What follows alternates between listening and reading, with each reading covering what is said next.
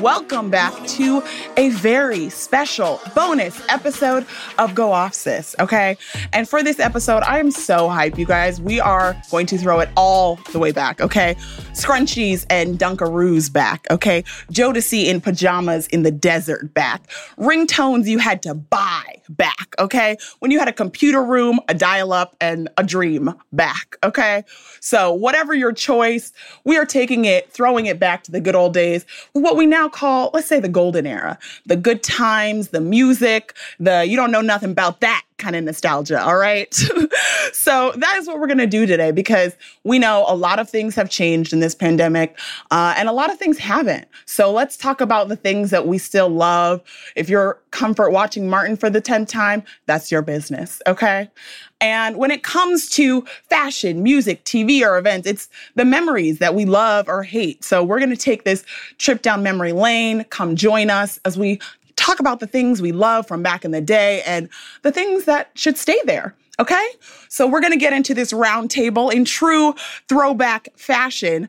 We're going to introduce ourselves and share the very special episode that we make a cameo in. You know, remember when like Denzel Washington would show up on a show and then all you heard was the audience clapping? He couldn't even get his fake lines out. Like, when would you be that? When is that for you? So we're going to kick that off with our very own throwback treat as we introduce this round table.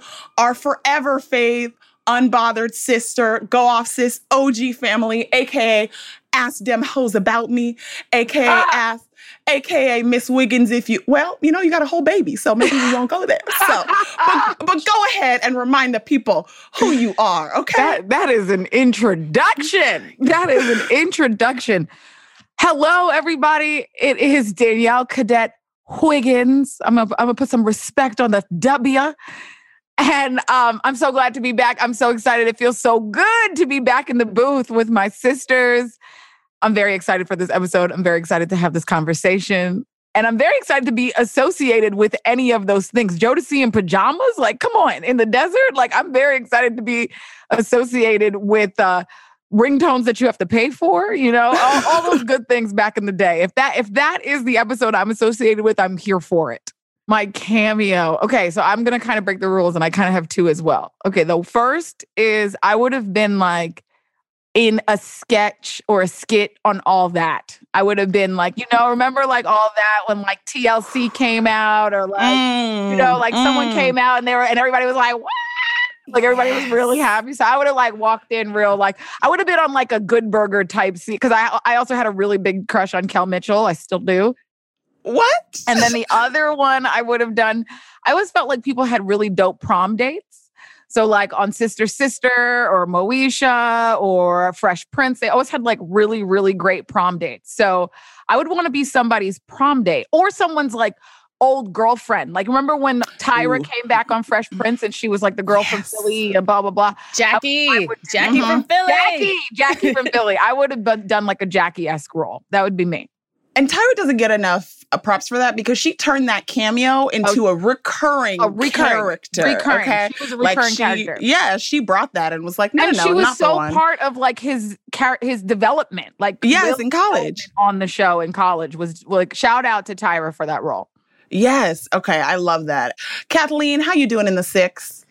I'm doing good. You know, Canadian contingent representing as I do. So yeah, I'm Kathleen, senior editor of Unbothered, one half of the senior editor team.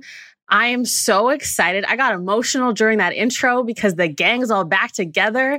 It feels like a reunion episode here, yes. A throwback. I'm so excited. The nostalgia, it's here. It's good. I'm going to try not to cry. My cameo, I'm also going to pick two, which Chelsea read me before we started recording this, for Correct. Always picking two and never picking one. I broke the rules in solidarity. I broke the rules. Thank you, Dee. Thank you for that. I would be like the best friend. Maybe not the best friend, because it would probably be, I'd be like stuck with one episode. I wouldn't get that recurring arc. So on Sister Sister, I would be like Tamara's friend, probably, I would say. Also, T and Tamara needed more Black girlfriends. Amen. If you rewatch Sister Sister, Amen. they did. Retweet. So I'd pop and do that. Or on Fresh Prince, also coming in to be rebellious with Ashley Banks because I too grew up in the suburbs like Ashley and was trying to be rebellious, went to private school, wanted to go to public school, that whole thing. So let me be the rebel with Ashley Banks. Amen. Ooh, I like that. Those are good ones. And remember in Sister Sister, Brittany Murphy, season 1 was their friend. Oh, yes. R.I.P. R.I.P. Yes. Rest in peace for sure. But she popped up in a lot of those, like, very early. Obviously Clueless, which we'll get into because that's part of this throwback energy. Y'all go ahead and pull up your Netflix and watch some Sister Sister if you so please. Shout out to Strong Black Lead. Light plug. Okay. I had to do it. Yes. Okay, Steph, how about you? How you feeling? I'm good. Hey, everybody. I am the other half of our senior editor duo, Stephanie Long, and this just feels like such a pleasant time warp having Danielle back here. I literally have been looking forward to this all day. My cameo, I feel like this will probably surprise nobody, but I would probably come in as like Denise's best friend on A Different World. Oh, yes. Oh, yeah. Particularly like the earlier seasons, like when she was still roommates with Maggie and oh my God, I forgot her other roommate's name. The one that was older and everyone was like, oh my God, she was married. Jaleesa. Yes. The episode that kind of pissed me off was when she was supposed to pay, I think they're supposed to pay like their boarding or something like that and forgot. And so like both of them were like at risk of like losing the room and then she had to like get a job. And I feel like she just, that whole season, she was just always like getting in like senseless trouble. And I just feel like she just needed that little voice of reason, you know? That's and I could you. Mm-hmm. I could have been that, but also I like high key want to like share her wardrobe with her. So yeah, that's all you, Steph. That's all true. Maybe if she had season 1 of A Different World. It's the pre-Debbie Allen season, so you know. But and it's also like there's a lot of white kids at Hillman. That's true. Alrighty, I am Chelsea Sanders, VP at Unbothered, and okay, my cameo again. This should surprise no one. Okay, go back with me. Smart Guy, another show that people sleep on. Okay. Yes. I'm with you, sis. I'm with you. The Mowry legacy does not stop. But you remember there was a very specific episode, again, for the insider baseball fans who knew that Taj was a musically gifted person. He also tap danced. And they brought on Beyonce and the Destiny's Child. Yeah. Oh, yeah. Do you remember that? And I promise you, I watched that episode over and over. Like, if I had just gotten my shot, I could have been in the recording booth with Beyonce. I saw the twinkle in your eye just now. Like with Taj, like doing the like da da da da da the tap dance, and like maybe I was doing a riff. Look like you can fit right into the Mowry. Exactly. I really, really could, and I swear to you, if someone gave me the chance, I would be Chelsea Mowry. I would just be a long lost cousin. It even sounds good. Yeah, it sounds perfect. It really does. Thank you. All right, I could have been a contender. When I say I was like, I could have been Taj if I studied a little bit harder. I could have skipped 6 grades. Literally, because I am the delusional Debbie that I am. But, you know, you got to have dreams here. I see it for you, sis. I do. Yeah, I really do. exactly. All right, good. Now that we've established that throwback energy and talked about some of the things that we love from this time, we're going to get a little deeper into it, okay? So we talked about a little bit of our fashion and style choices in our episode earlier this season with Ade Samuel. And now I want to start off by getting into some of our style and some of the things that we love from back in the day, from those 90s times, from when you could take Usher to your prom, you know, those days when everything was possible. And I just want to talk about some of those things that we wanted to rock that we now are maybe over, or the things that maybe we want to bring back. Because I think, obviously, Kathleen is 25, which is very established. And thank you so much. That needed to be established because y'all gonna think I'm aging myself with my references, but let's not forget, I am only 25. Exactly. Fact check that. Please Exactly. Don't fact check that. Don't worry about the details. Her government ID. If Kathleen gets to be 25, then I get to be 5, okay? Because, look, I'm somebody's mama, so I'm old, and I'm about to be hella old in all my references, and y'all just don't have to deal with it. So, Danielle said goo goo gaga. Listen, me and my daughter are the same age, okay?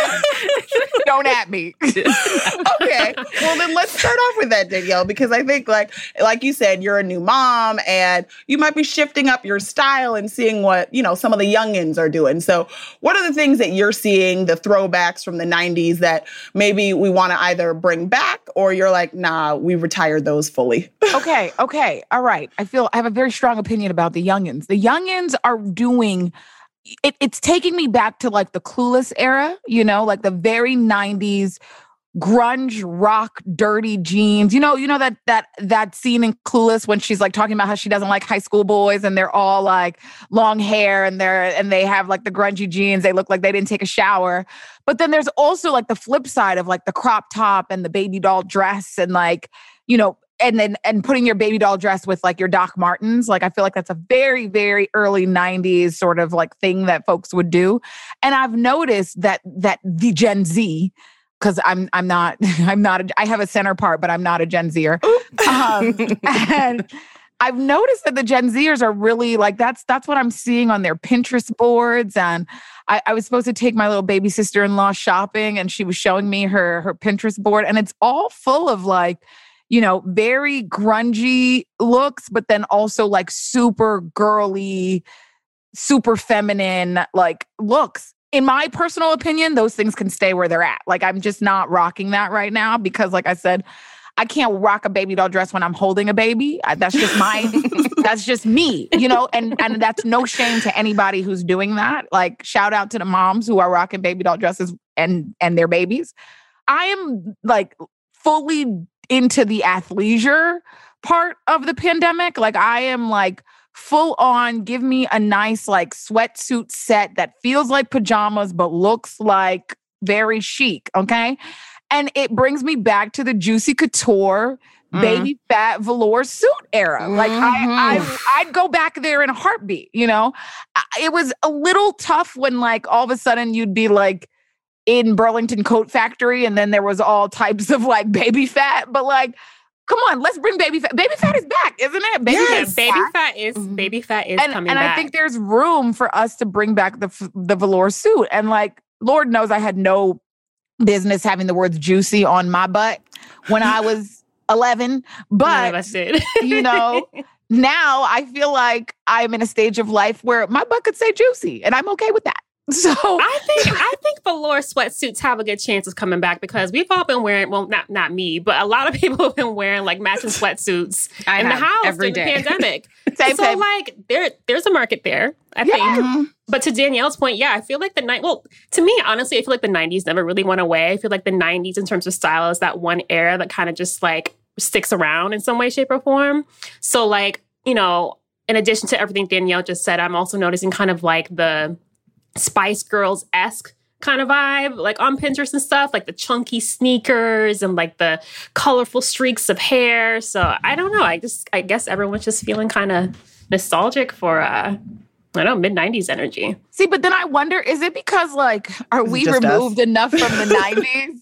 Like, I agree with you, Steph, in that the 90s never went away, but I feel like Gen Z now has this like fascination with the 90s in the same way that we did with the 80s. Yeah. But now all it's doing is making me feel old because I'm like, y'all are just sampling songs that like exactly like came out when I was a kid. Like I feel like my mom. I remember when like Diddy songs used to come on, and my mom used to be like, "What you know about that music?"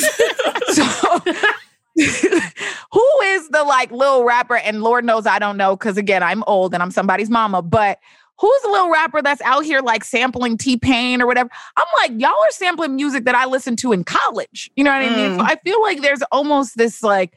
This 90s nostalgia is almost a fascination for kids that were born in like the early aughts. You know what I mean? Like in the same way that we barely missed the 80s, like we missed like growing up in the 80s. And so we had this weird fascination with it. What makes me feel old though is that early 2000s, like things that are having their 20-year anniversary this year, or like the things that are coming back that were early 2000s, like early aughts, the low-rise jeans, like that stuff. It's like, oh, that's coming back. And I'm like, wait a second. I was just in high school. Right.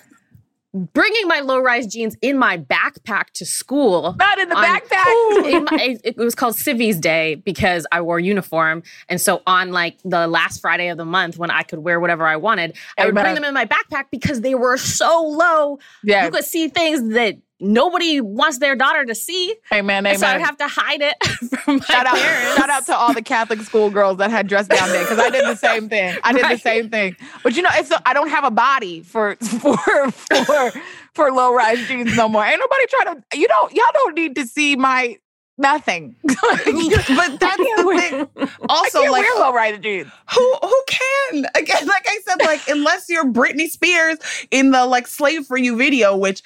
Absolutely no shade because Britney. Shout out to Britney and that shout out to Britney. And minds her damn business, and I appreciate you for that. But like, who's gonna be doing that right now? And I feel like that's also something that's changed, like our conception of like celebrity and like what they're wearing and what that looks like. Like, I'm not trying to emulate those same people anymore. Nor again, do any of you want to see me try. I mean, I'm still, if Rihanna, like, okay. So the low-rise jeans are coming back, right? And we're all like, no, I would never go back there. I didn't have a baby and I still do not have the body to rock a low-rise jean anymore. My fupa would be hanging out of those jeans. But, come on, fupa. Right? But I love a trend. And I'm wearing mom jeans now and I said I would never wear those. Mm-hmm. So if Rihanna's rocking a low-rise jean and I see that, I might try to do it. Against my better judgment. I love that you make that point about Rihanna, though, because I feel like, to Chelsea's point, there's so much more diversity as far as like what celebrities are rocking what trends, right? And I think the thing about Rihanna is like, as a Black woman, I identify with her as a Caribbean girl, as a girl in my 30s, like, Rihanna and I are the same age. We have I'd like to think, very similar energy. And so if I see her rock something, I'm like, oh, Rihanna could do it. I could do it. And as a person who was a huge Britney fan back in the day and who leaned NSYNC, no Backstreet Boys, don't at me. Yep. We can talk after, but that's fine. Agreed, Steph. Steph, are you kidding? BSB was okay. They were not the OG because we know New Edition was the OG. Listen, but right.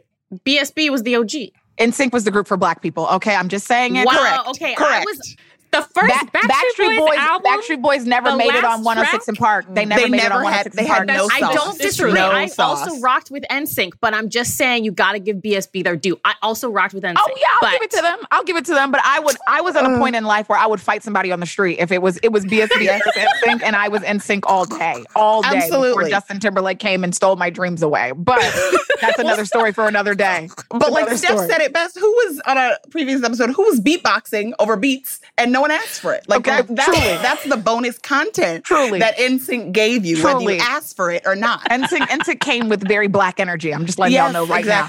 But as a girl who was a huge Britney fan, there was a limit to how much I could identify with her, right? Like, she's a little like skinny blonde girl.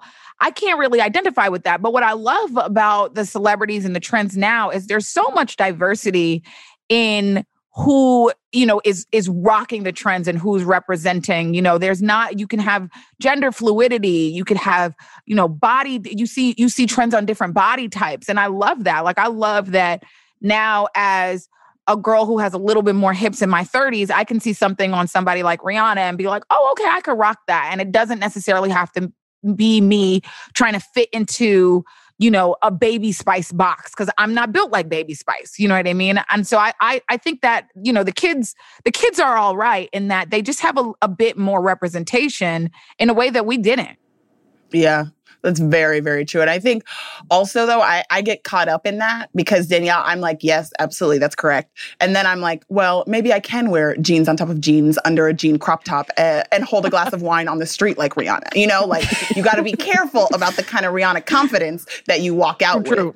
Because sometimes not everyone is ready for that Rihanna level confidence, Amen, and you just have to Amen. you have to put out a disclaimer like, yeah, I'm hopping up in the Zoom with this. What about it? Like, that's fine. Don't have the album, but I have a look.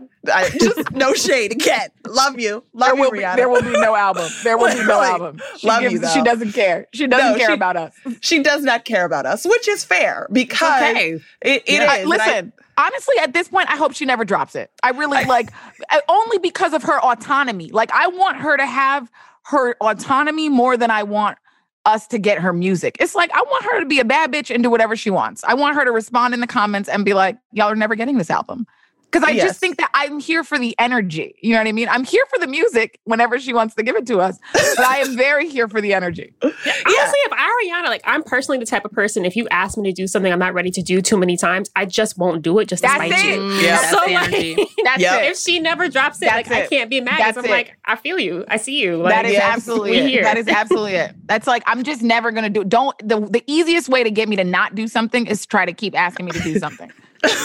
Literally. And that is also like when we talk about trends, like, okay, they're the trends that are popping off like they used to in the 90s and the early aughts, as you said, Danielle. Yes. But like we're not subscribing and we never have. When we think about, again, like the like Wet Seals, the Charlotte Russes, like those, like, okay, you have a meeting and you got to hop over and just figure something out, stitch it together. Maybe a button fell off. That's someone else's problem. You put a cardigan over it and that's what you got to do. But like, I feel like we're at a stage now where we've definitely outgrown that. And even when I was like 20, 21, I was like, I don't know about this. I don't know if I'm picking up what they're putting down, what they're selling me. And I feel like that's something now that the Gen Zers are hyper aware of too, when we think about now versus back then.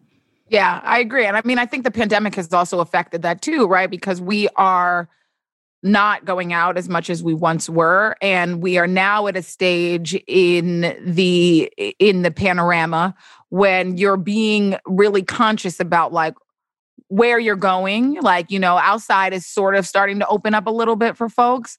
And I think you're thinking long and hard about like, where am I going and what am I wearing? And if you're like me and you spent a lot of the pandemic dealing with your pandemic depression by just shopping, you have a lot of stuff that you're like, okay, you curated stuff a lot more. At least I think I have. I've thought about my wardrobe a lot more than I did when, like, maybe really quickly I needed to run across the street to like H&M or Zara and buy a shirt or, a pair of pants really quickly, and not really thinking about how much money am I investing in fast fashion and like, how does that, how is that at odds with my like personal feelings about it? I feel that so hard. Like I used to be like, I have to get this new thing for whatever event was that night. Like I gotta go run across the street. I have to have every trend. And as much as we talked about, I love a trend, I do think that like being older, not feeling like I need to be up on every single trend, and then also trying to be more cognizant of where I'm putting my dollars, putting my money, where my values are. For sure. That's something that like can stay in the early 2000s is me fast fashion, shopping, buying the new trend every 5 minutes.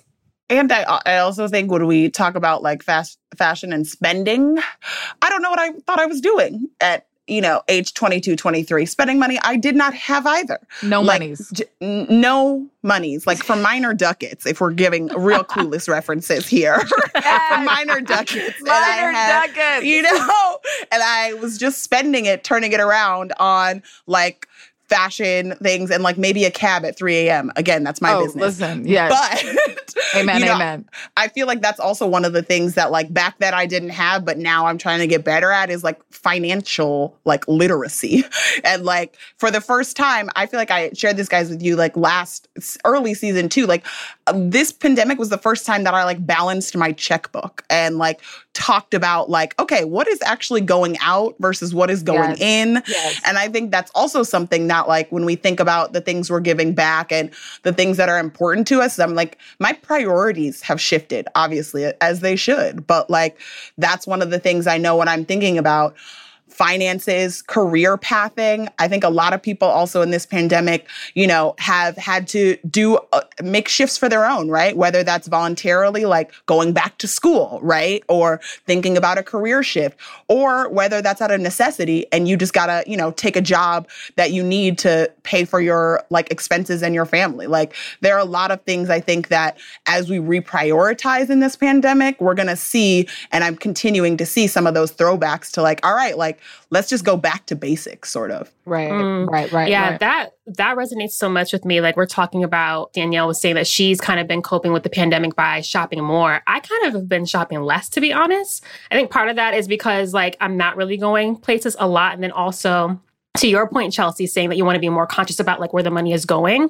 If I am spending money on clothes or accessories or anything like that, I'm thinking about like what businesses my money is going to. So I can honestly say, with the exception of like one huge bulk order that I did online like last year, any item of clothing that I've bought during this time has been from like a local like Black-owned business, whether it's a clothing store or a vintage shop or a home goods store, because, you know, I just moved. Like all of my money is going to Black businesses. Yeah. I mean, I think we've gotten so much more conscious about where our money goes and how we're spending. Throughout this pandemic, people had to think about whether or not they were still going to have jobs. You know, like I think you had to discern whether or not you could work from home. A lot of women have left the workforce because of childcare. You know, I know for us in media, there was a point in time when like, it was like, you know, I might get cut. I don't know what the structure of this newsroom is, and am I absolutely necessary? You know, I think before, you know, the sort of like social awakening or like racial reckoning, you know, before that, there was certainly, as for me, as a person who's always worked in Black media, I definitely had to stop and ask myself, like, let me make sure that and I 100% think that Black media is incredibly valuable. But the question is like, are my bosses going to feel like it's valuable, right? So I think there were a lot of us who had to really reckon with whether or not we would even have jobs this time last year, you know, as companies sort of tightened their belt and tried to like financially figure out how to get through the unknown. None of us knew how long this was even going to last. None of us knew that we'd find a way to do our jobs from home completely, you know, a year later. And so, you know, we all had to really think about like, how am I spending my money? And let me make sure I'm still going to have a paycheck. Let me make sure I'm still going to have money to actually spend. Like, let me be more invested in, you know, in investing than, you know, investing my money than I am in spending my money. And so I think, you know, the pandemic, at least for me, came across at a chapter in my life where it was really time for me to think about those things. Whereas in my 20s, like, y'all, I did not care. Like, if I could, to your point, Chelsea, if I could get home in a cab at 3 a.m. and it meant like getting back to my bed safely after a night of drinking, fine. And if I was choosing between a sweater and dinner, it often went to the sweater. Sweater. I always chose the sweater. Why? That's correct.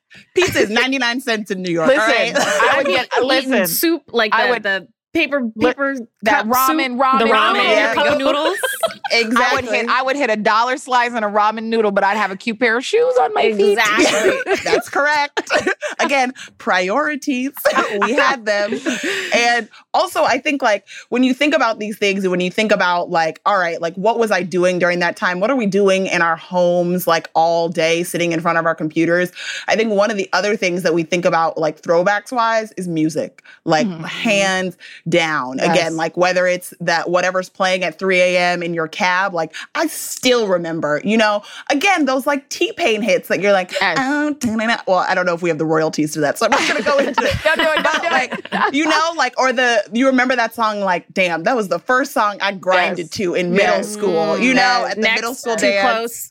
Exactly. Forget it. Like, leave room for the Holy Ghost. Coming through, and then I got it. I was like, oh, that's the poke. Step back. You're getting kind of close. On you. Yes. Exactly. Yes. And all those songs that we were like, wow, I really did not even know what was happening. Listen. And our parents let us, I guess, listen to, the like proto-WAP era.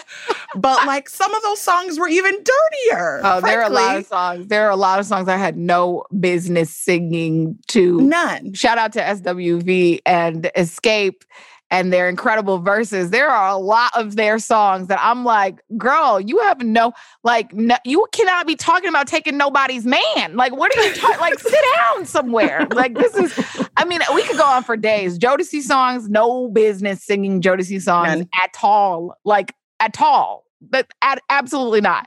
There are just so many R&B, like 90s throwbacks that I'm now, like, I belt the words out to. But if my daughter uttered one of those words, she would I would rinse her mouth out with soap immediately. 100%. And even like, if you throw it back even further, when you think like, I always think of like Woman to Woman. Remember that song? That was like an auntie song. Yes. Like, hey, this is Shirley. This is Shirley. Want to know what are you going to do if you're going to come out of a bag, but he's mine. From the top of his head to the bottom of his toes. His car note, I pay that. His phone bill, I wash his clothes. You know what I feel that way with? The song Superwoman by Karen White, because let me tell you something. I used to sing that song like I had 3 jobs, 5 kids, and a husband, child. Talking about I put breakfast on the table.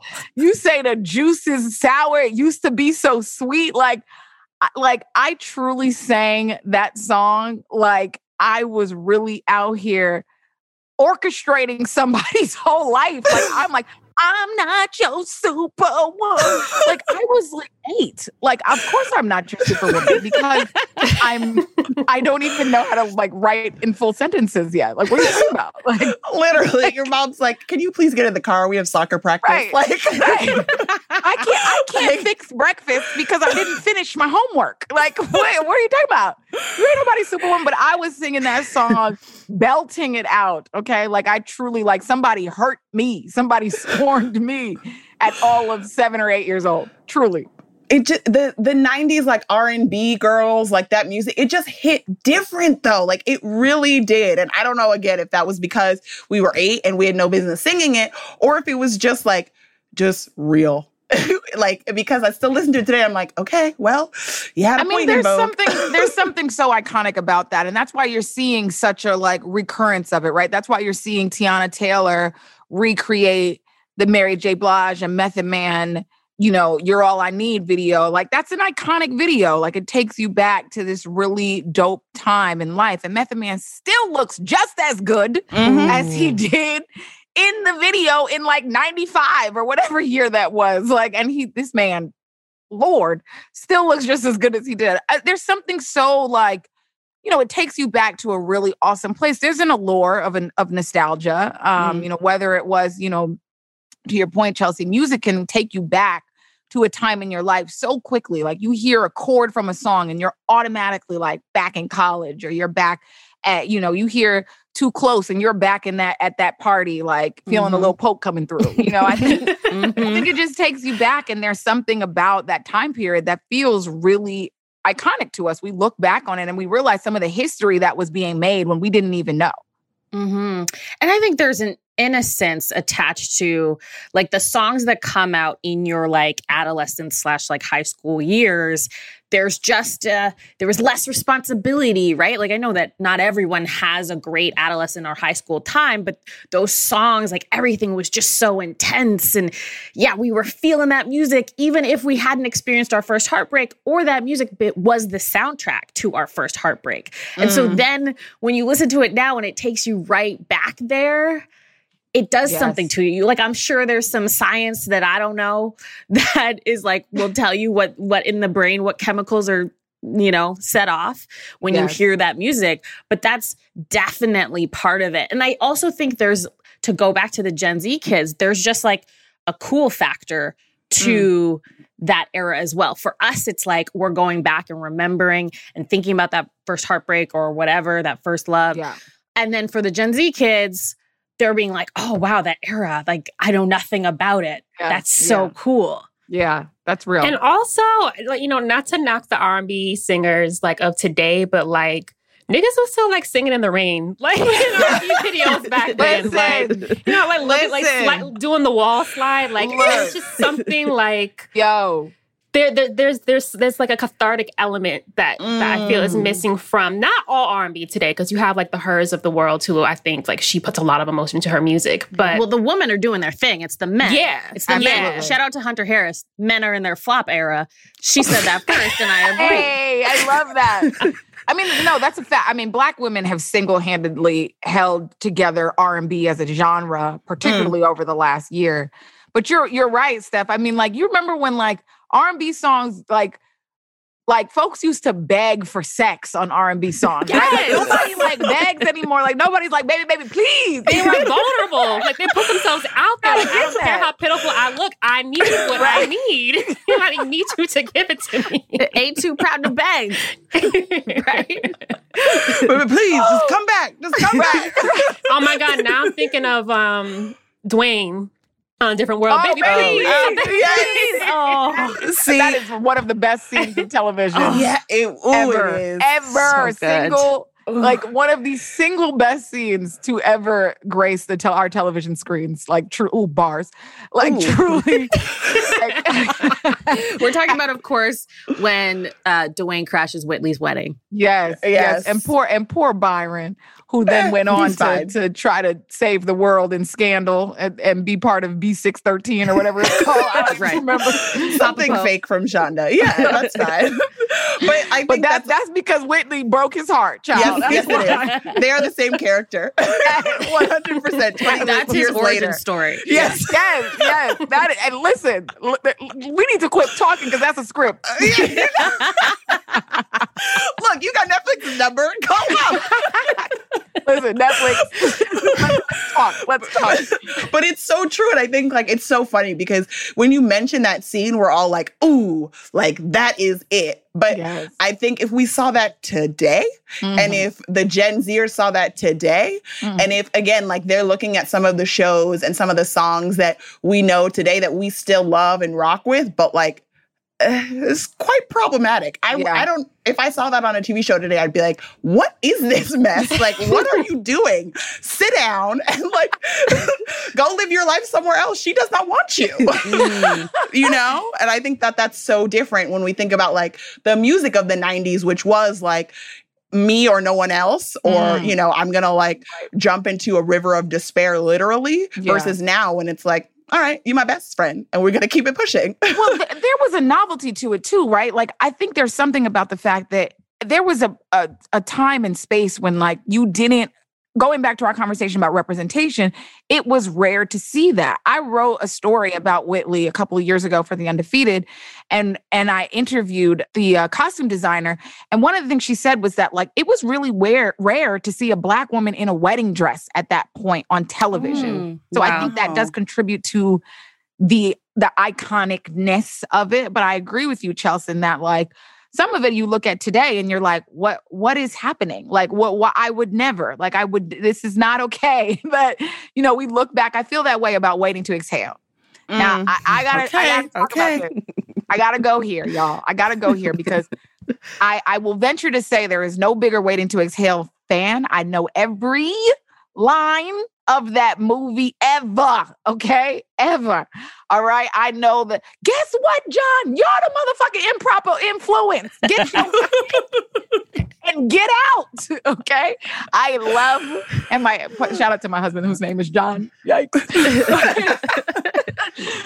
But there is apparently supposed to be a Waiting to Exhale reboot coming out, directed by Lee Daniels. And I don't know how I feel about it. Like, I don't know how I feel about it for several reasons. My first reason being Whitney. I just feel like we can't do anything without her. Not that I don't believe that the reboot is supposed to pick up. It's not supposed to be a sequel. I remember that once upon a time before Whitney passed, there was supposed to be a sequel. And then obviously that was no longer going to happen after her death. But I just feel like anything that feels like she should be associated with it makes me a little sad. It's just like, damn, like Whitney should be here for this. And from, I believe what reports are saying is that the cast will make cameos, I think, in this new reboot. And I do want to see Bernadine. Listen, I want to see Bernie, okay? I want to see Bernie. I want to see John and his white woman, where they at, okay? Because I'm sure he left her ass too. Yes. But yes. the first thing is it just makes me sad. The second is if I really, again, huge fan, but Waiting to Exhale is trifling and traumatic, child. It's not right. Like, the stuff that those women are going through, and granted, it shows that, like, you know, as Black women, we can be beat down, we can go through so much and still have these beautiful friendships and still prevail. But I do think one of the things that we can leave back in the 90s is this idea that A, our lives have to be centered around men, and B, that Black women's stories have to be these sad, traumatic, he left me for a white woman, he's gay. If we really think about like the aspects of like misogyny and homophobia that are entrenched in that storyline, I'm okay with leaving that back there. I don't know. I don't know if I want it. I don't know if I want it. So, okay, argue with me, girl. Want it. Argue with me. I want it, D. No, I'm not with you. I think because I think all of those reasons that you just listed, aside from Whitney, I think you're right in that if it was a sequel, they could not do that without Whitney Houston. But if this is a reboot or a reimagining with the Waiting to Exhale energy, it's about Black female friendship. I think all of those reasons, all of the things that do not hold up, are a reason to reboot it, are why I want to see Waiting to Exhale set in 2021 with this 2021 energy where we want to be focused on Black joy. We don't want our stories to be rooted in men or in trauma. And so if that's the promise, a Waiting to Exhale that doesn't make me cringe at certain scenes as much as I still love them, I'm there. I don't know if I trust Lee Daniels to do that. Amen. Well, but I'm there. You know, Right. And that's a great point because I think, like, one, like you said, Danielle, like no one was in therapy in that movie, and they need to be like expeditiously. Nobody was in therapy. No one, and like respectfully, expeditiously, y'all need to get into therapy. Like, okay, all y'all. Asexually. Yes. All of y'all. Robin, Bernie, Savannah, all y'all need to be up in therapy. Truly. I'm like, you just committed a felony. Do you need like a your front yard? Yeah, on your front yard. Like, I'm gonna call a lawyer first before I like be like, yeah, girl, you got it. It is trash. It is trash. Okay? Exactly. And I feel like one of those things, though, to your point about like, okay, if we want this reboot, which no, thank you. But if we do, like, who do we want to do it? And I think like that to me is like one of the questions when we think about the things that we're leaving and the things that we want to keep here, right? In this time, and some of the storytelling that we know worked so well in the 90s that we want to bring back now. Let me say what I do admire from your perspective, Kathleen, is like we can want it all and we should be able to want it all, right? Like we shouldn't have to pick and choose between our Black stories and what gets told. I think my question about something like Waiting to Exhale is like, am I okay with just the evolved version of what that storytelling looks like today, right? Like I feel like Insecure has like Waiting to Exhale crawled so Insecure could run, right? And it's like we had these stories of Black women, the Terry McMillan-esque stories of Black women that have now very much evolved. We have Black women telling very different types of stories. You know, the Stella Got Her Groove Back is no longer, you know, whatnot. Again, you take the storyline like Gloria's ex-husband being gay, right? And then you modernize it to when Molly dated that guy who was bisexual, right? So it's like we're having an evolved conversation about that.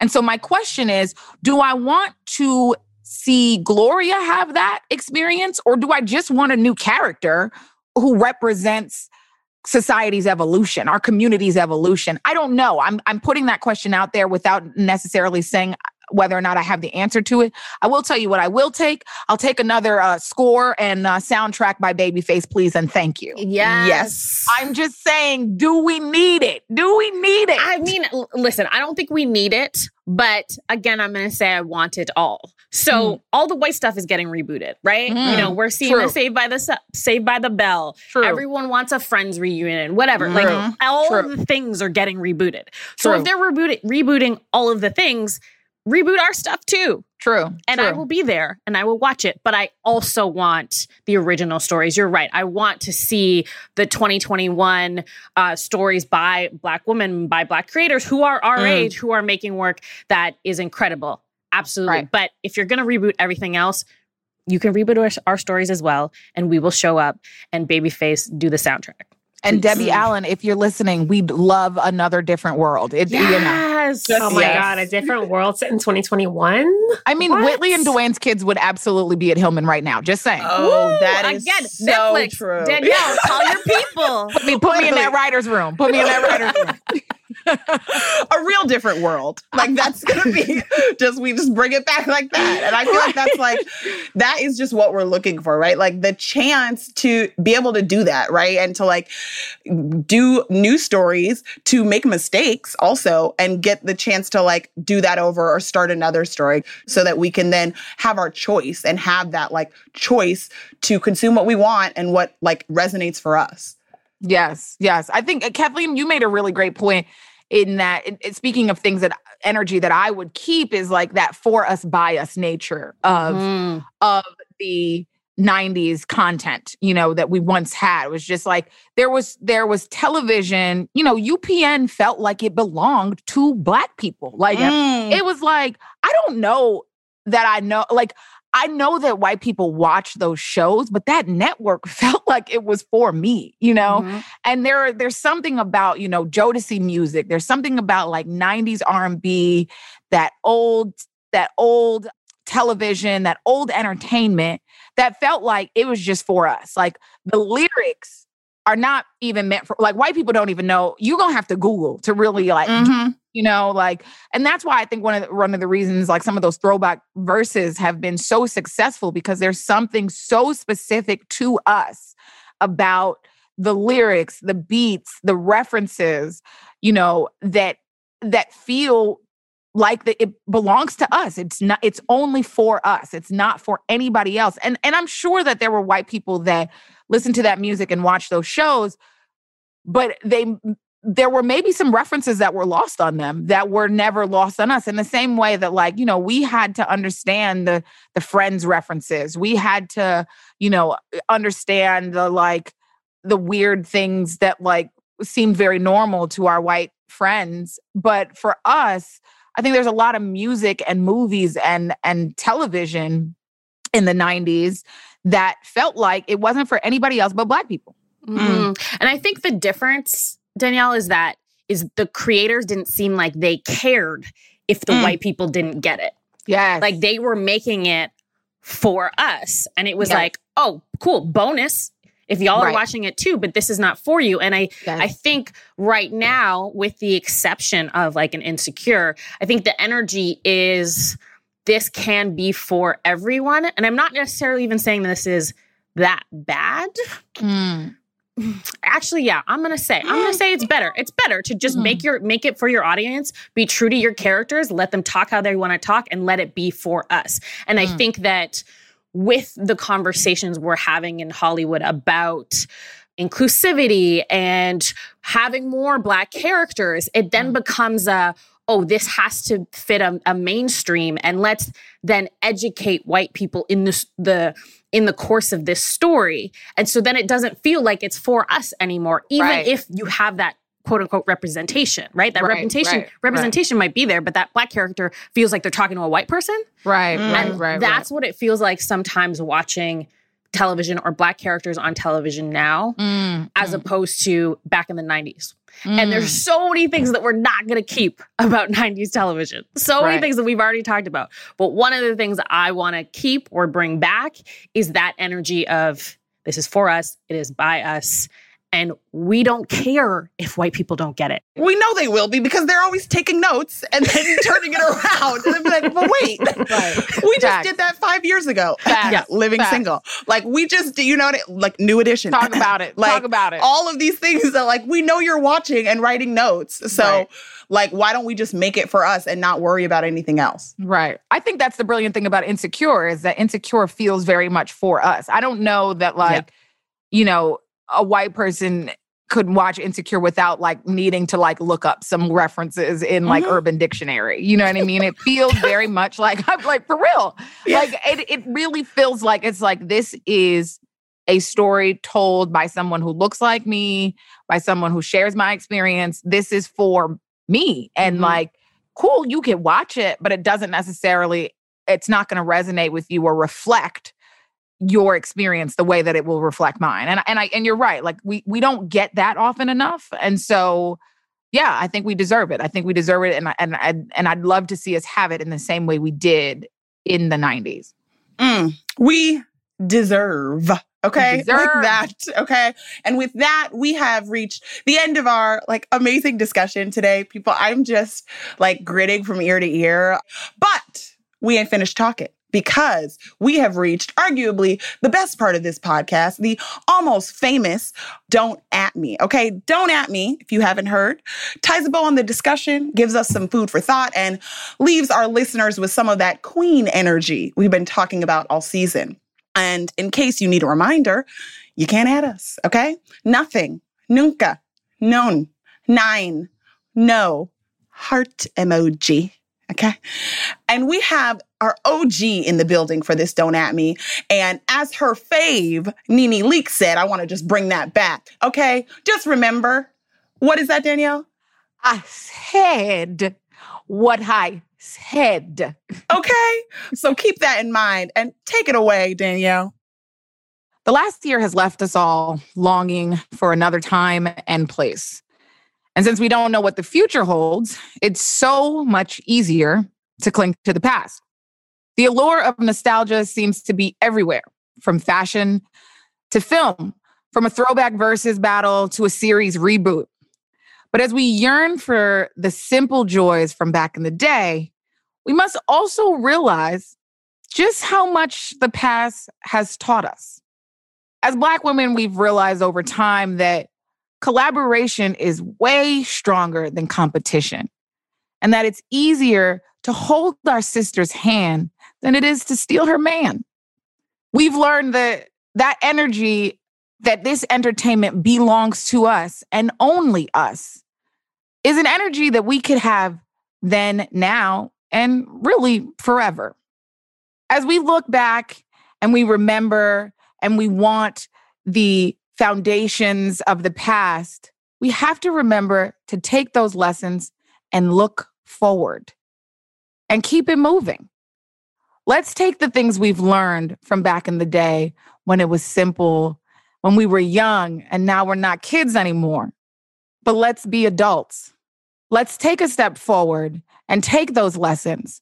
Let's use that energy that this is for us and by us, that we've created this content, that we are the arbiters of the culture. Let's infuse that into the future, whether we know it or not. What we do know is that Black people have always been the creators of culture, and we will continue to do just that. Don't at me. It's like it's not your first rodeo. You know? I was like, I don't know, y'all. It's like you created this podcast.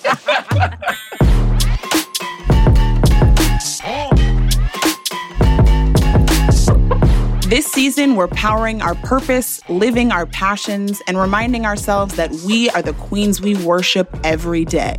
From the tools we need to be our best selves to the energy we deserve to make those dreams a reality, we are Black beyond measure.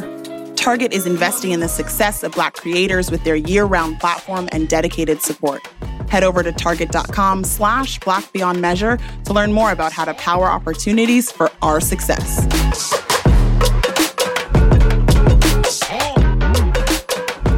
For our very special episode today, it is only fitting that we have a very, very special guest with us. Misa Hylton. Misa has been at the forefront of culture, hip hop, music, fashion, style, the legacies we all know, love, listen to, and jam to. From the 90s to today, she styled legends like Jodeci, Mary J, Missy, Lil' Kim. You know that outfit? Yup. Yeah. The multi-talented Misa is also behind the Misa Hylton Fashion Academy. She's a global creative partner of the luxury design house MCM and a certified life coach, okay? And now she has teamed up with Macy's for Icons of Style, a collab that allows Black creatives to be visionaries behind some of Macy's most popular brands. We are so honored to have you here with us, Misa. Welcome to Go Off, sis. Thank you. Thank you for having me. Yes. And I wanted to start out, as I said, at Go Off, Sis, we just like to make sure that we're giving the credentials. You know, we're showing that what we're talking about is past, present, future. And you are someone, I think, who really represents that and who has really shown that throughout your career and your choices. And I want to step back a little bit because you really helped to redefine hip hop culture and fashion. And I recently saw the Netflix documentary, Hip Hop the Remix, that you starred in, with shout out to Lisa Cortez, who is the best. Oh, love her. Hey, Lisa and Farrah. Yes, Lisa and Farrah, who are just dope women in their own right. Absolutely. And in the opening scenes, I've watched this like 4 times, you're wearing a shirt that says ghetto until proven fashionable. Yeah. And you're in a beauty supply store. And you said, we create the culture, but don't participate in the longevity of it. And I would love you to talk a little bit more about what you meant with that and how that for you was something that, you know, you had to deal with in the 90s and now to today when it comes to building this culture, but not necessarily being able to participate in the longevity of it, like you said. Right. Well, what I meant is exactly what I said, literally. Okay. Literally. Nothing hidden in that sentence. But to expand a bit on what the experience has been, you know, we are people who have so much swagger and style and ingenuity and high energy. And so what we create is something that people gravitate to. It's something that people want to make their own. It's so fly, it's so flavor that they want to take it and act like it was theirs. And so in the 90s, that was very easy to do. You know, we were at the beginning of what was to be a shift. Okay. It was the beginning of a shift, and we're still within the shift, but it's shifting now where we can see some change. And so being at the beginning of it, we didn't even have a voice or a leg to stand on to begin to fight for what was ours, if that makes sense. It didn't seem like it was possible. It didn't seem like we would ever win. It didn't seem like we would have a voice. We couldn't always come together collectively to amplify our voices because it may affect someone else's opportunity with a different group of people, which is sad in itself. You know what I mean? But just to be real, when you talk about someone having to go out on the line to sacrifice their livelihood and how they take care of their family and all that is real, you know? So we were in a situation where the time was about to change, but we were at the beginning of it, and it wasn't easy to watch it happen. I actually was talking to someone yesterday and they said, well, how did you feel when you would see your fashion or things looks and images that you created being emulated in high fashion? I said, you know what's so crazy? I actually was like, wow. I felt honored at first, which is crazy, right? I felt honored at first, like, wow, my ideas were so great that they like them and they're emulating them. And then as I grew as a young person, because remember, I started 17, 18, 19, so I'm very, very young. So I'm like, wow, Vogue likes my stuff. Or, you know, this group of people likes what I'm doing. And it didn't seem like it was possible or that I could ever be credited for it. Does that even make sense? Wow. Like, can you even see? Like, that's how crazy it was back then. And for a young Black woman such as myself. So it's almost like, and I gave this example, it is pretty raw, but slaves, right? They didn't think that they could go to school with white people one day. Did they? They couldn't even see that far. They were like, oh, whatever little education I could get, or we got to be amongst each other. And that's it. I don't even have the foresight to imagine where we will be able to go as Black people. I won't be a slave one day. I won't be under the thumb of someone. I won't be controlled. I'll actually be able to integrate. They couldn't even understand that. So it's kind of like the same thing. You don't even think it's a possibility. So to fast forward to where we are today, a lot has changed. And we do now have more opportunity than ever before to participate and demand that we are a part of the longevity of the things that we create in the culture. And organizations like Harlem's Fashion Row, Black in Fashion Council, myself through education with the Mies Elton Fashion Academy, we are all collectively coming together, amplifying our voices and saying enough is enough and doing what we have to do to protect, educate, empower, showcase, and celebrate Black creatives. Wow.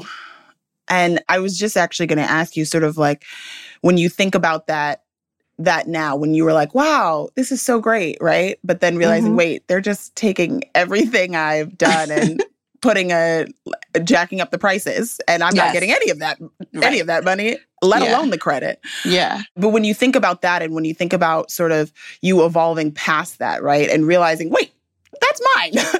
When you think about that, like, was that hard for you to sort of start saying, like, no, I want credit for this? Like, what did that sort of look like for you to develop that voice? Yeah, I think that the first disappointment was people who looked like me that were in high places that could have made corrections or pulled me in and made sure that I had a voice and an opportunity, did not do so.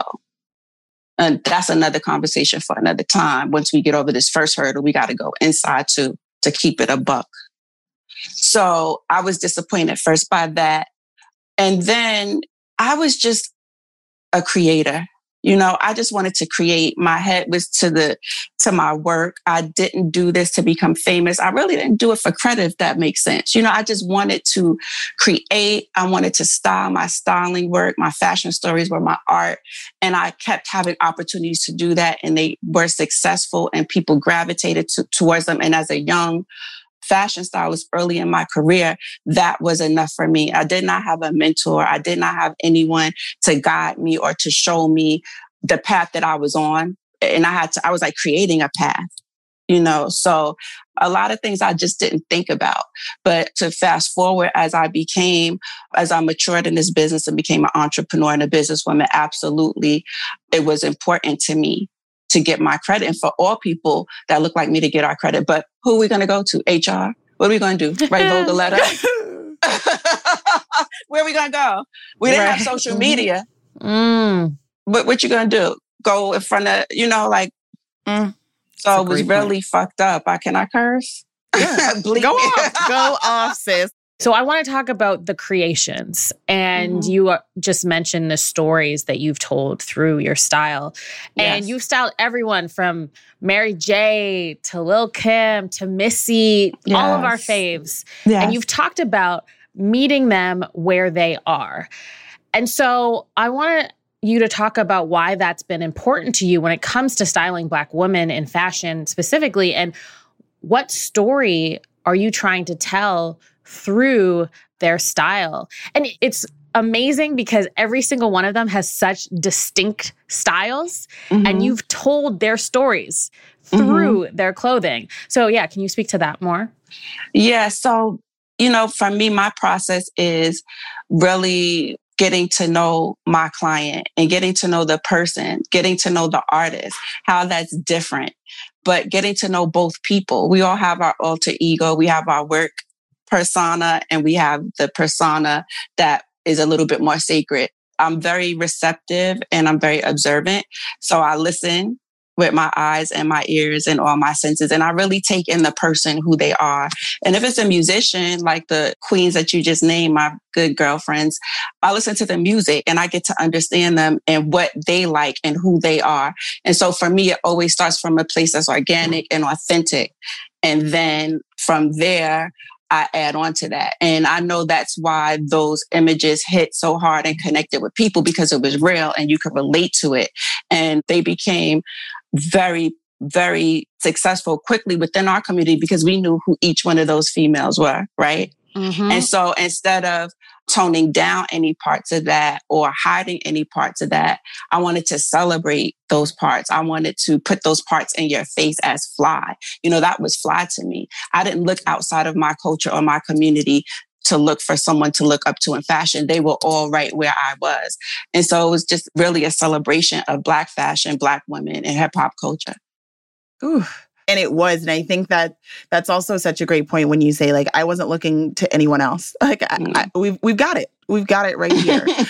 we are enough. And I think that's something that we don't hear enough even today. And certainly I can't imagine you were hearing that 20 years ago, that what we have was enough. And more than enough. It was fly. It was fly as fuck. And we were always being told to, like, when you went outside of our community or you went into different careers or different spaces, period, for that matter, it was always about toning it down. Why do you have on a hoop earring? Why do you have on colors? Why do you have braids in your hair? Why is your look so loud? But that's who we are and where we came from. And it is so crazy that we were tricked out of our natural beauty and all of it, in every aspect of it. Why is your butt so big? Now look. You need to be a size 2, a 0. Like, why do you want to wear colored hair? Why? Everything is why? And what's wrong with it? Why is it not appropriate to wear a hoop earring at work in the office?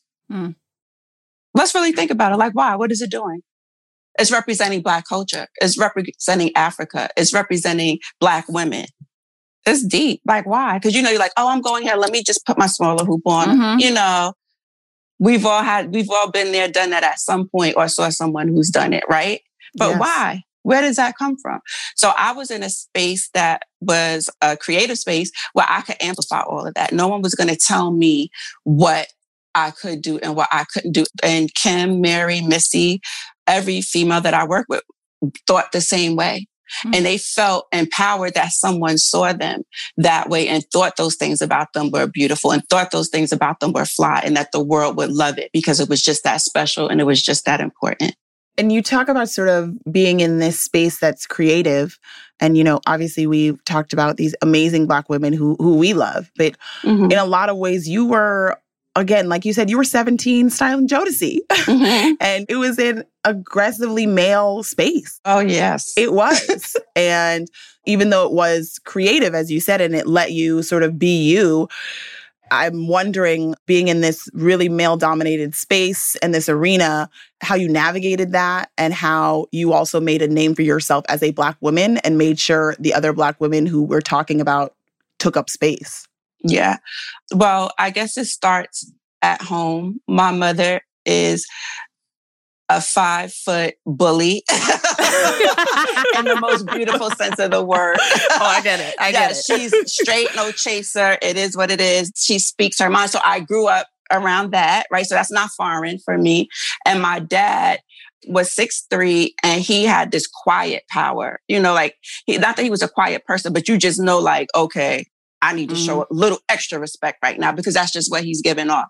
And so I grew up seeing those energies, and I grew up watching my mother speak up for herself, tell the truth, say what it was. And so that was very natural for me. And then to come up under Andre and Puffy, you already know. Black power, it is what it is. Ghetto fabulous, wear fly, all of that. So again, just my environment, I had everything inside of me to take up for myself, to be strong, to have the tough conversations, to, even if it didn't come out right, the energy was still there. I'm taking up for myself. You're not just going to do that to me. Okay. This is not right. I'm not going to let it slide. Even if it's not the resolution that I want, I spoke up on it. I said something about it. And so I wasn't afraid energetically. In those days, people would probably still assume that I'm more on the quiet side, but I'm just a person that I don't have really anything to say, or I might just be observing where I'm at. You know what I mean? But once I'm comfortable, or once I understand what the energy is, then you can have a little bit more of me. But I see you seeing me. Just let it marinate. Let me just see where I'm at. But back then, because I also didn't understand the full opportunity I was within. So I'm like learning my ground. I'm learning where I'm at. So I probably was more on the quiet side, but I was observing everything. And then when it was time where I had to take up for myself or speak up for myself as a woman, I did. And before I got my voice to do so, as I said, I had Andre, I had Puffy, I had Eddie F, I had Lance Rivera, I had Corey Rooney. I had these guys that sort of protected me and spoke up for me in ways that other men would understand when it was needed. And so that was a blessing to be a young female in this business. And when Puff and I broke up, I was really out there by myself. So I just had to choose courage over and over again and be brave. And I'm sure there were some times that I wasn't as brave as I could have been, but I had the intention to be. And that's all you ever need. That's the start. And sometimes just getting up in the morning is brave enough. That's I'll right. just tell you that, you know, like sometimes. Just not giving up. Yeah, honestly. And I think that's so important also today, because you say you also had this support system of Black men who were behind you. And I think that's something that today I think we need to hear more of, and we need to be talking more of when it comes to supporting Black women and making sure there are others who, it's not only just us yelling, right? And there are other people behind us with bass in their voice, maybe, who can support us too. That's so important. And I think it's something that sometimes gets lost today when we talk about Black women, and we leave a lot of them out in the cold, like you said, a little bit. I love that. And I think one of the ways that you've really done that too is just through your looks, right? Because you've been able to sort of like shape shift, like Kathleen said. There's little sexy, there's a little sassy, but there's also like, you know, we're doing the oversized, right? We're doing like we're doing the Tims, like we're doing it all. And so how do you sort of like balance that, right? Again, like of having that voice and making sure you say like, yes, I'm a woman, but that doesn't mean I can't go tomboyish. That doesn't mean I can't switch it up. Like, how does that sort of figure into your sort of like stylist energy, and why is that important for you? I think that the best thing that you could ever do is show people better than you can tell them.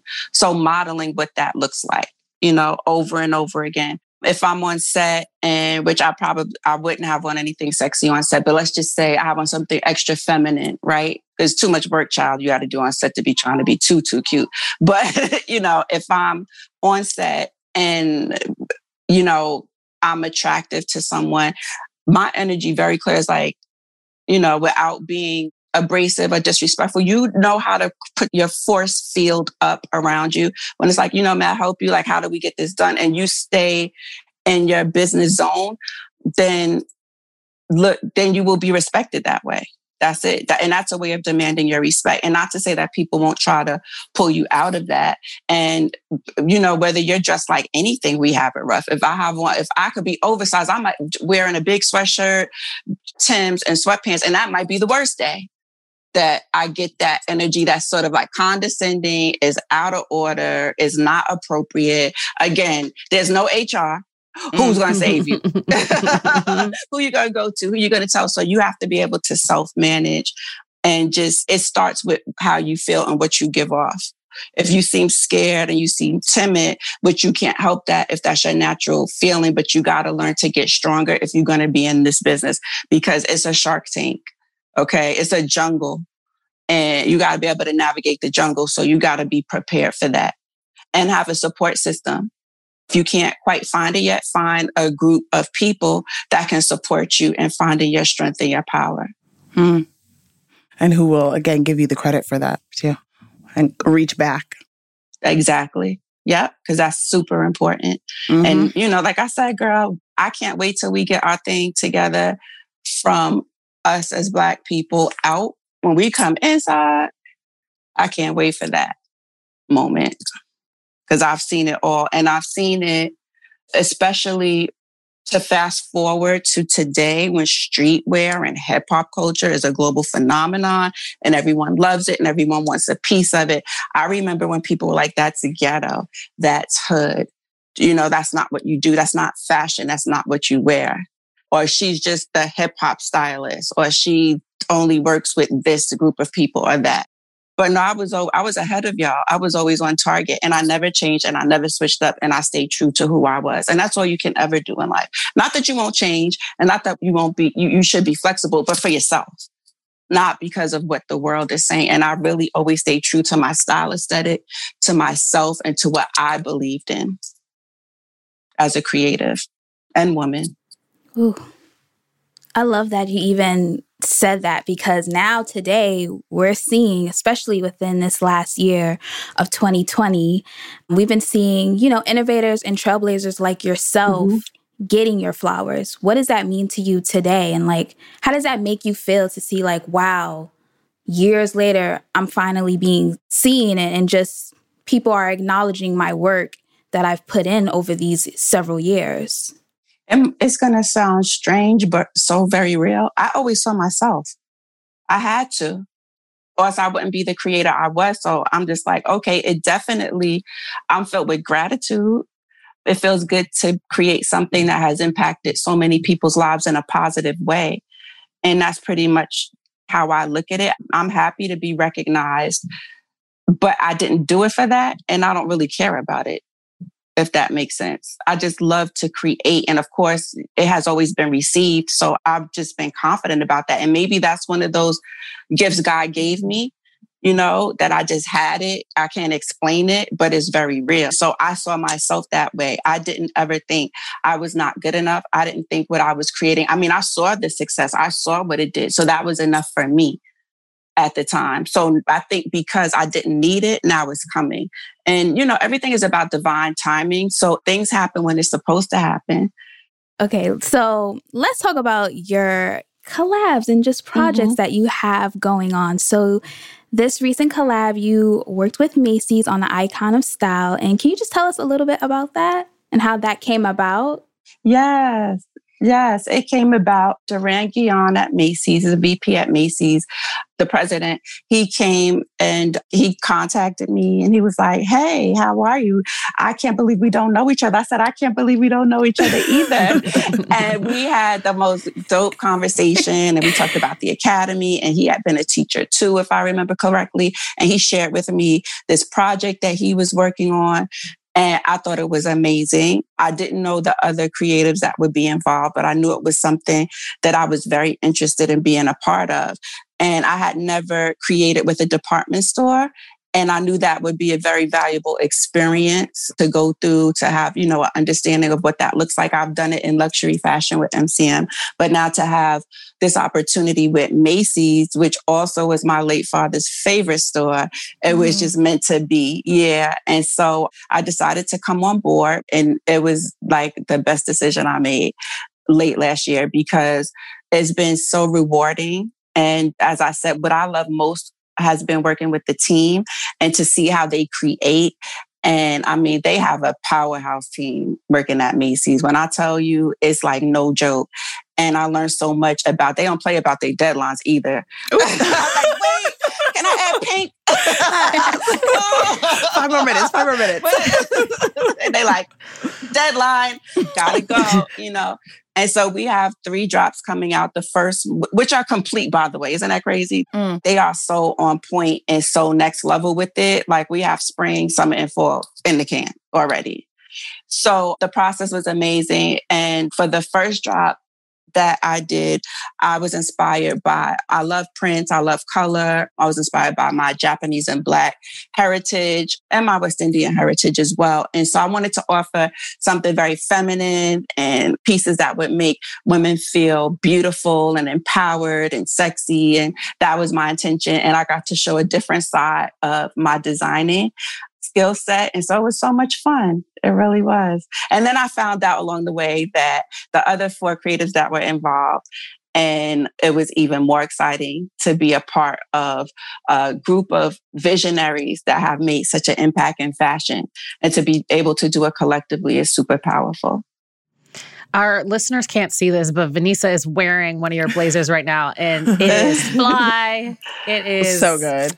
It's so good. I need to get one. I need one. Yeah, I know. I'm like, you ready for your music video right now? Yeah. Okay. Awesome. So looking ahead, so you started, like you said earlier, styling at 17, which is so crazy to me. It's just amazing that you knew I didn't know. what you wanted to do. I didn't know what the hell I was doing. I just knew that I knew it was fly, and I was at the right place at the right time, and I just jumped in to assist.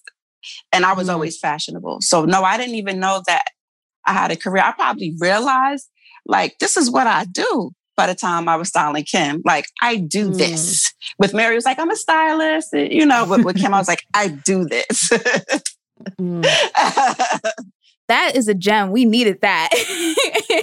It's so true. But pretty much I wanted to ask, like, what advice do you have for the up and coming generation of Black people that want to get into styling and into the fashion world?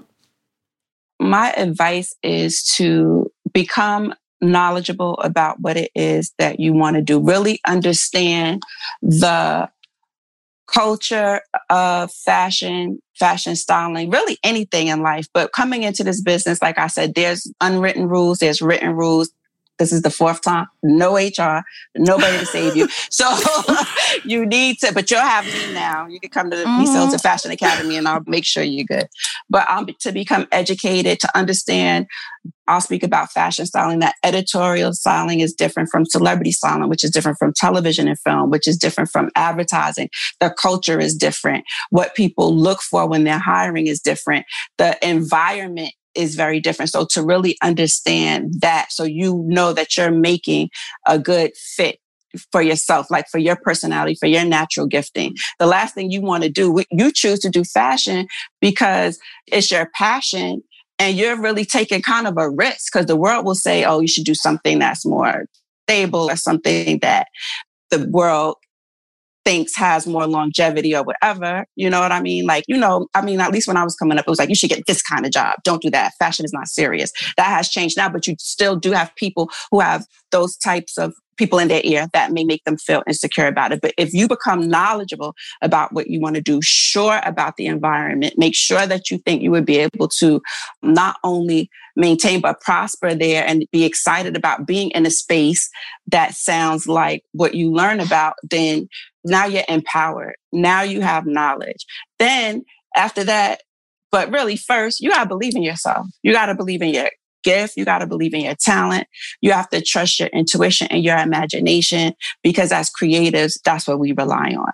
And so my advice is always to become knowledgeable. So you should always know what it is that you're walking into and believe in yourself. You got to believe in yourself. You have to be courageous over and over again, even if it's just a little bit. You don't need to win an award for having the most courage, but you have to be courageous and you have to be brave.